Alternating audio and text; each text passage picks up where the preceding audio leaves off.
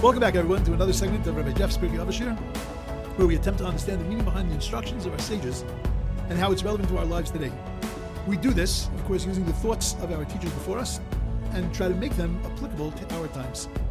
Feel free, please, to contact me with any comments or questions at rjfromlj@aol.com.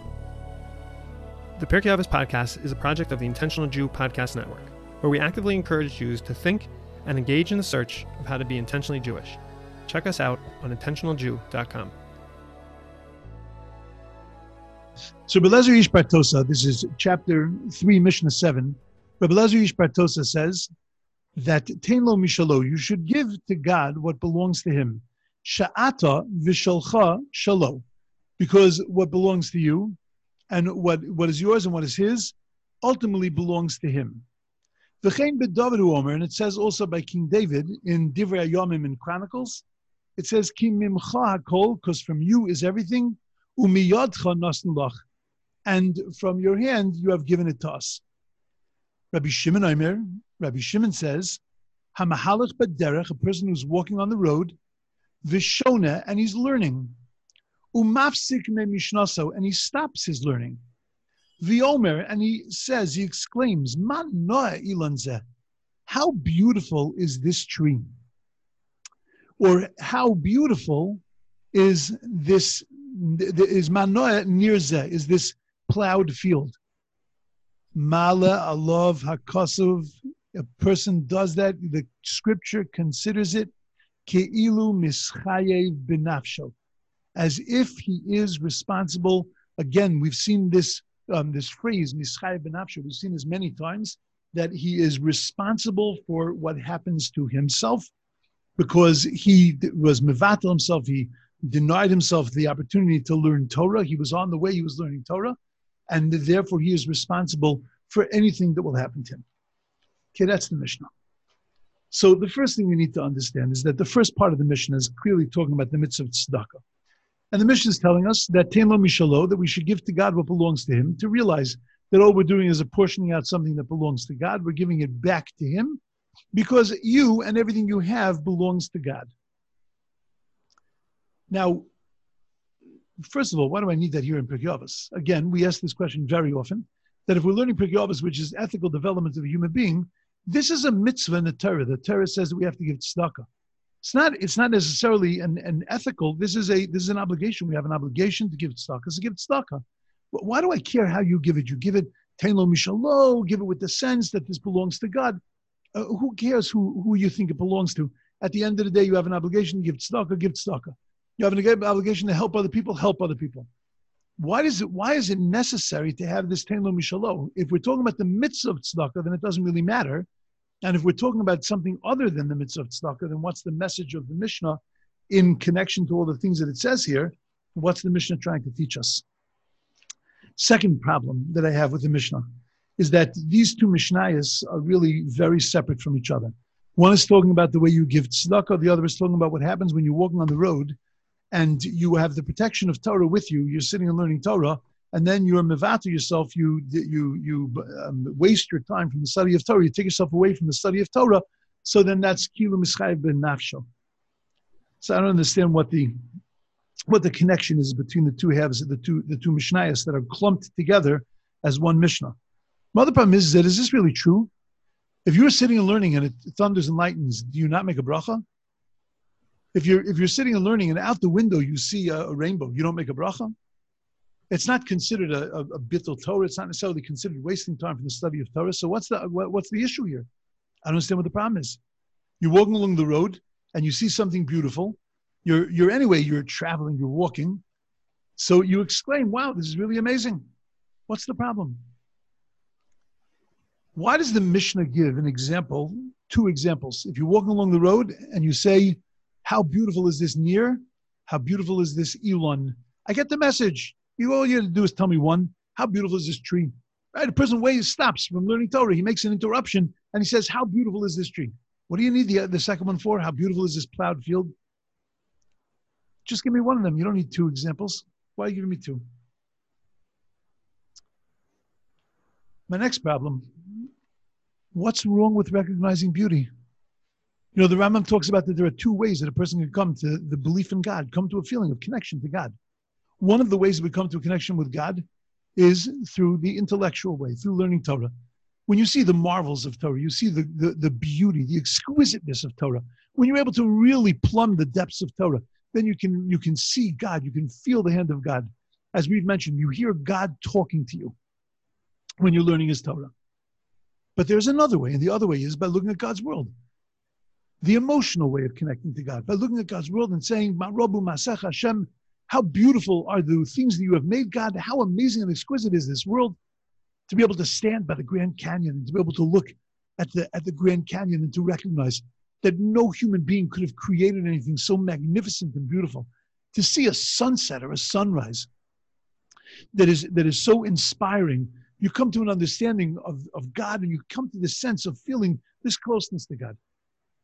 So what's the problem? Walking along the road and seeing a tree where you're supposed to have your head buried in the ground? You're supposed to ignore what comes to you? Isn't that also a way of reaching God? And finally, mischayev benafsho. You know, you're responsible for anything that happens to you? You're in trouble? I mean, it's not a good thing to waste time from the study of Torah to interrupt your learning, but mischayev benafsho? Really? Like you're trying to scare the pants off of me? Well, why is it mischayev benafsho? You're mortally guilty, it translates. Okay. So I'll tell you that I don't see this Mishnah as talking about tzedakah. I see the first part of this Mishnah, and really the whole Mishnah, saying the same theme, as talking about something much larger, really something about life itself. We know that tshuva, tefillah, tzedakah, ma'avirin es roa hagazera, that prayer, repentance, and charity has the ability to be able to rip up an evil decree. We say this right after the Nisana Tokef on Rosh Hashanah and Yom Kippur, right after we talk about the awesomeness of the day and that God is judging every one of us. Mi yichya, mi yamus, who's going to live this year, who's going to die. And we go through that whole litany of things. Who's going to have a calm life, whose life is going to be disturbed, who is going to have money, who's not going to have money, who's going to be born, who's going to die, who's going to have children, who's not going to have children. And it is heart-wrenching. And if you have the right chazan, it can tear your kishkas out. And then at the very end, the congregation joins together with such power and strength. Uteshuva, utefila, utsedaka. What are we saying? Prayer, repentance, charity can rip up an evil decree? What we're saying is that life is not a spectator sport. Life is happening to us, but we are participants. The Rebbeinu Shalom has his plans, the Rebbeinu Shalom has his decrees, but we are participants in that.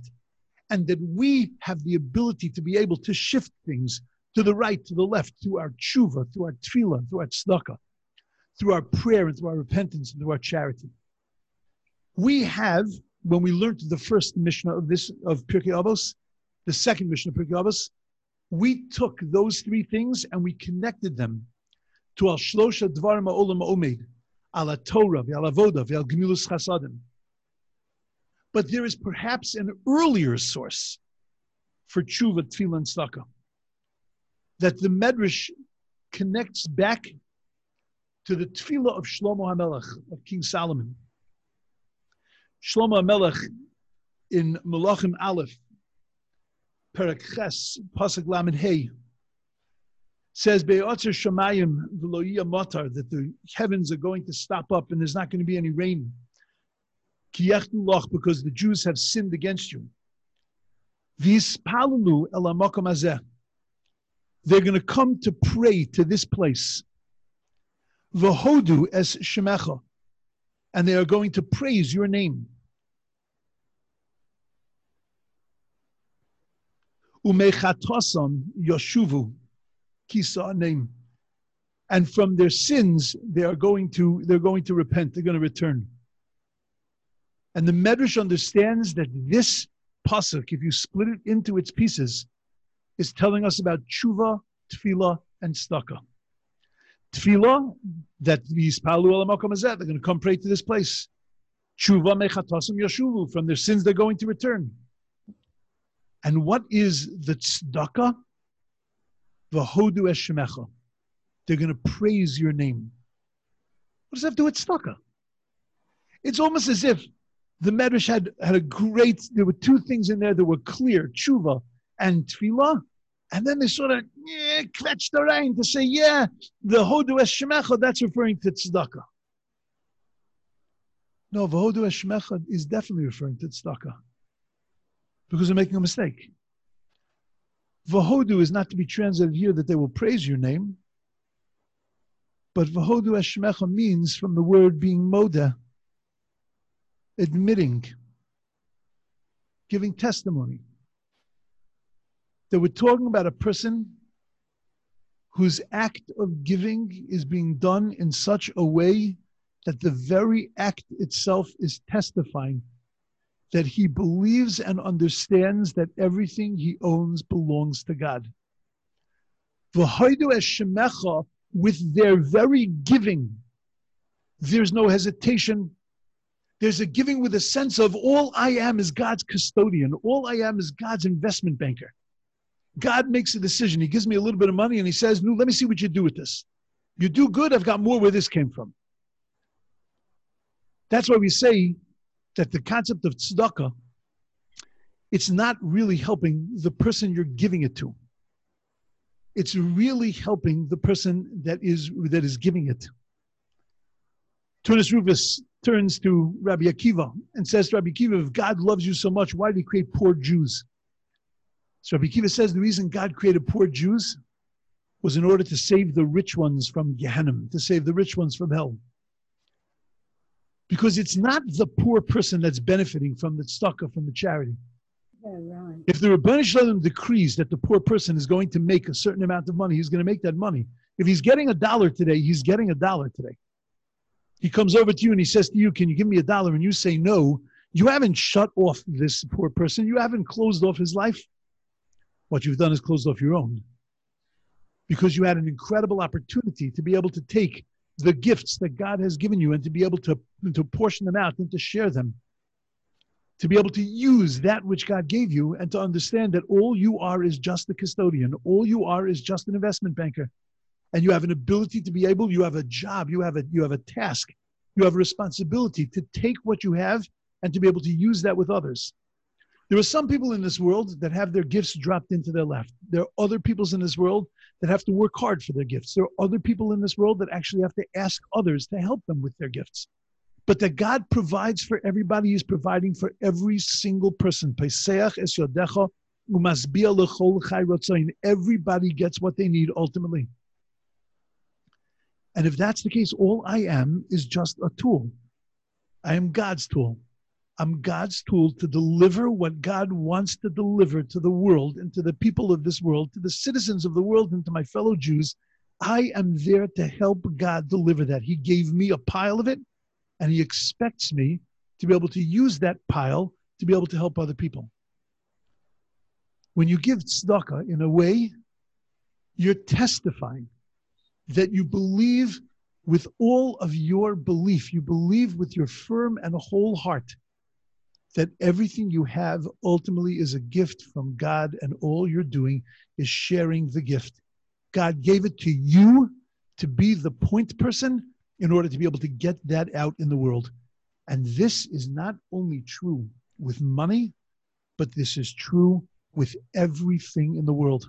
God gave me a beautiful voice. He gave me the beautiful voice to be able to use it to benefit other people. God gave me a pen, an ability to write. He gave me an ability. He gave me something to be able to use for other people, to be able to use to further His name in this world, to be able to do something good with it.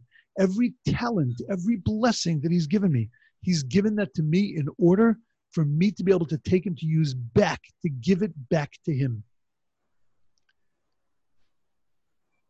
What the Mishnah is telling us is that a person has to come to the recognition, and that the way that he does things, the way that he lives his life, It has to be lived in a way that he recognizes that Tein Lo Mishalo, you're giving God back everything that he owns.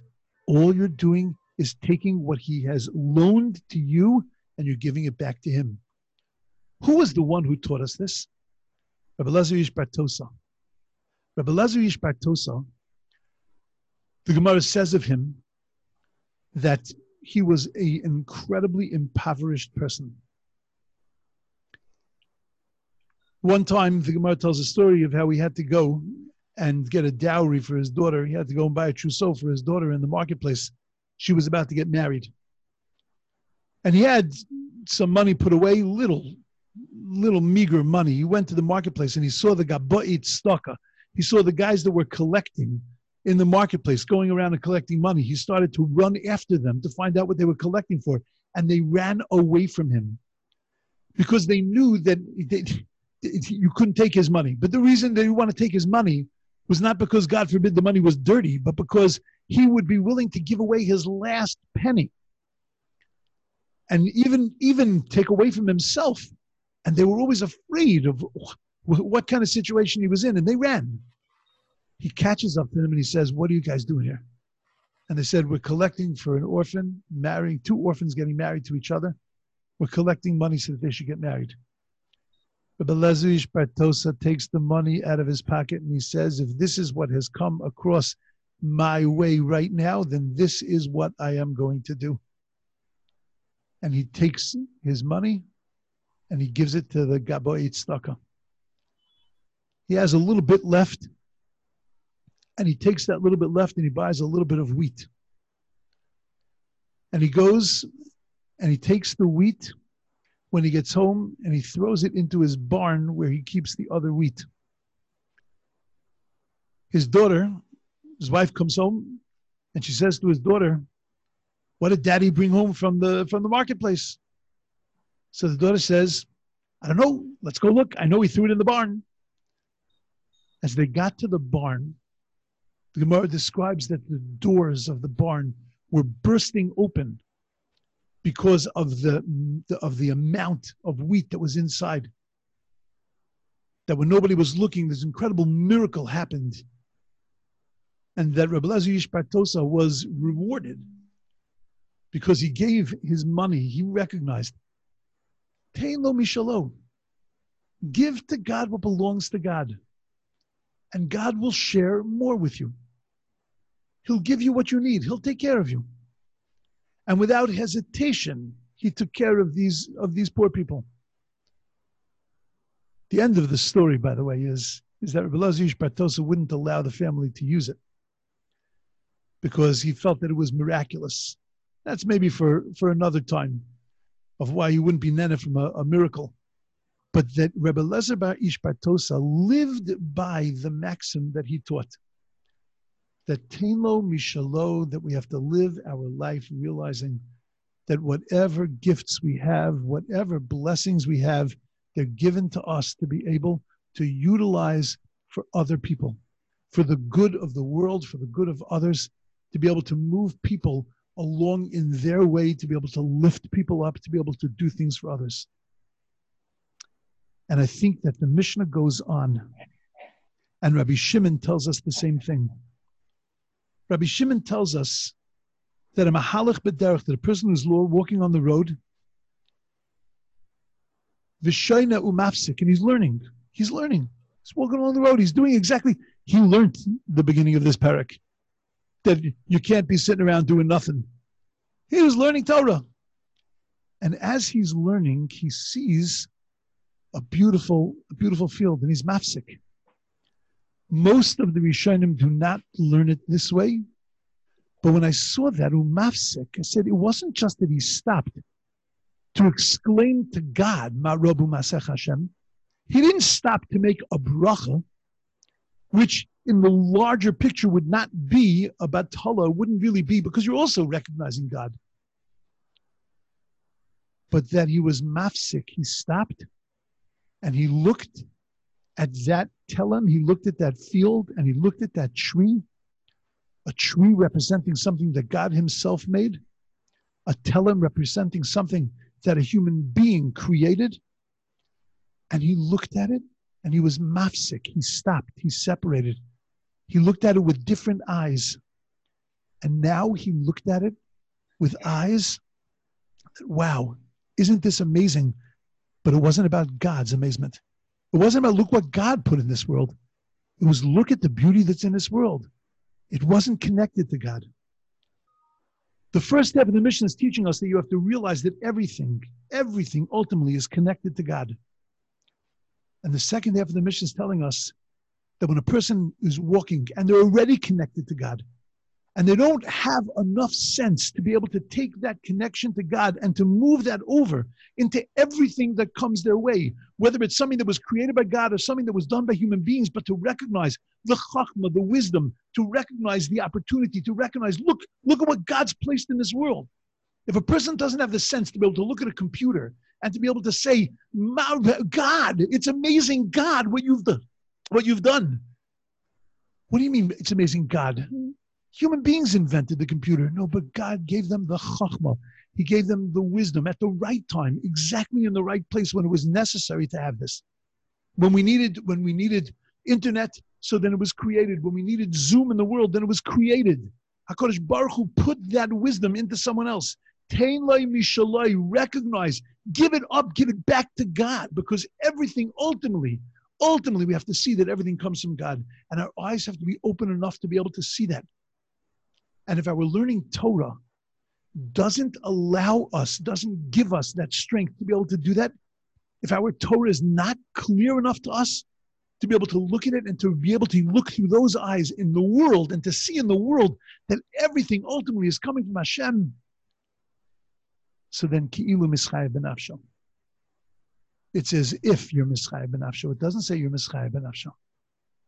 It says that you just know that this ranks up there with things that could be corrected relatively easily. You get a different perspective, change your eyes, you mechazik yourself a little bit. But nevertheless, if you continue on this way of disconnecting, that there is holiness, there's regular things, there's God involvement, and there's things where God isn't involved, so then it's ki'ilu mischai b'nafsho. That's a dangerous path to be on. And I think that the message of the Mishnah is that our eyes have to be open always. When we look at our own talents, assessing our own lives, when we look out into the world, our eyes have to be open and recognize the ultimate connection to God. Everything ultimately is God's. These two Mishnayos to me are not two separate ideas. I think the one flows from the other, and the message that the sages are trying to give us, rather than merely telling us that, you have to have emunah bitachon, you have to trust from God, but they put it in the terms of tein lo mishalo. They put it in the terms of, if you're walking and you're mafsik and you separate, you have a godly connection on the one hand, and then you separate that connection and you look at the world through secular, through mundane, through physical eyes. So that's ki'ilu mischai b'nafsho. That's a dangerous place to be. That's a dangerous way to live. My thoughts. That's what I see the Mishnah saying. Comments? Questions? Yeah, I just wanted to say that he gave us the chachma. He also gave us the materials, the raw materials. That's right. Correct. Beautiful. That's right. It's not just the chachma to be able to make material things, but it's also the materials to be able to make material things. I have a question, please. Sure. I noticed over the last few weeks, I'm following the text with my Sonsino prayer book. Right. And I've noticed that there are differences in the numbers of the Mishnayot. Now, today, for instance, what I see on the screen is as if it's one. Right. And yet I've got number 8 and number 9. Right. As two separate ones. Correct. Two separate ones, and further on down the numbering line, because the Sansino and other editions of Mishnayos, what they did was they split the Mishnayos especially if you had a rabbi. They have two rabbis in one Mishnah. They would split that into two separate Mishnayos. At the end of the day, I'm using an original text of the Mishnah, and following its system of numbering, and using it actually to help me even understand the Mishnayos. In other words, if I saw these as two separate Mishnayos, I could give two different classes on these two Mishnayos. I could speak on the one about realizing that everything belongs to God, and on the other, I could talk about don't waste your time when you're being protected by Torah. So then don't leave that. Don't leave the protection of Torah to look out into the world. Stay focused on your Torah. Okay, good. And I could have developed a whole half-hour class. It would have been beautiful. You would have walked away inspired. It's great. But I don't think that that's what it's teaching me here. For me, when I look at it, and I'm not faulting the numbering system that others use. It's beautiful. But I'm saying when I'm looking at the Mishnah and I see the two pieces are put together in my numbering system, saying they're put together for a reason, because there's a theme that is the same between them. I want to tell you a fascinating thing. I once gave a drasha, a very, very detailed drasha about something, and after the drasha, I got into a lot of trouble. People came over to me. A person was mamish screaming at me, and he said to me, "Is that?" It was when there was going to be a Jewish vice president. Lieberman during that period of time when Lieberman was going to be voted in as vice president. There was the whole question about the votes in Florida. So they got that whole thing hung up. So it was about 11 days in there. Well, during those days happened to have been the yahrzeit of Rachel Imenu.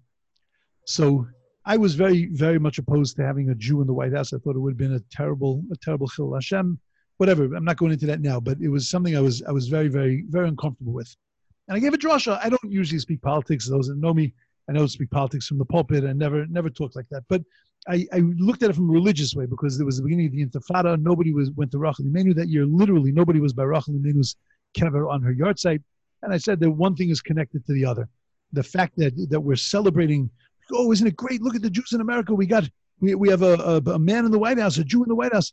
And by Rachel Imenu, who promises us that we're going back home, there was nobody by her on a yahrzeit where there's usually tens of thousands of people.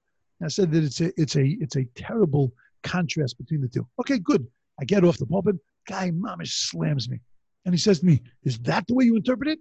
So I looked at the guy and I said like this, "I don't care how you interpret it, but interpret it." Because it doesn't make a difference to me what message you get out of this. Just get a message out of it. Don't look at these two incredibly major events and just say they happen to be, coming at the same time. Figuring out whether Lieberman's going to get into the White House and nobody going to Rachel Imenu's yahrzeit. Then don't just look at those two events and saying they're on two different continents and therefore they're two separate events. Look at them and say they've got something to say to each other.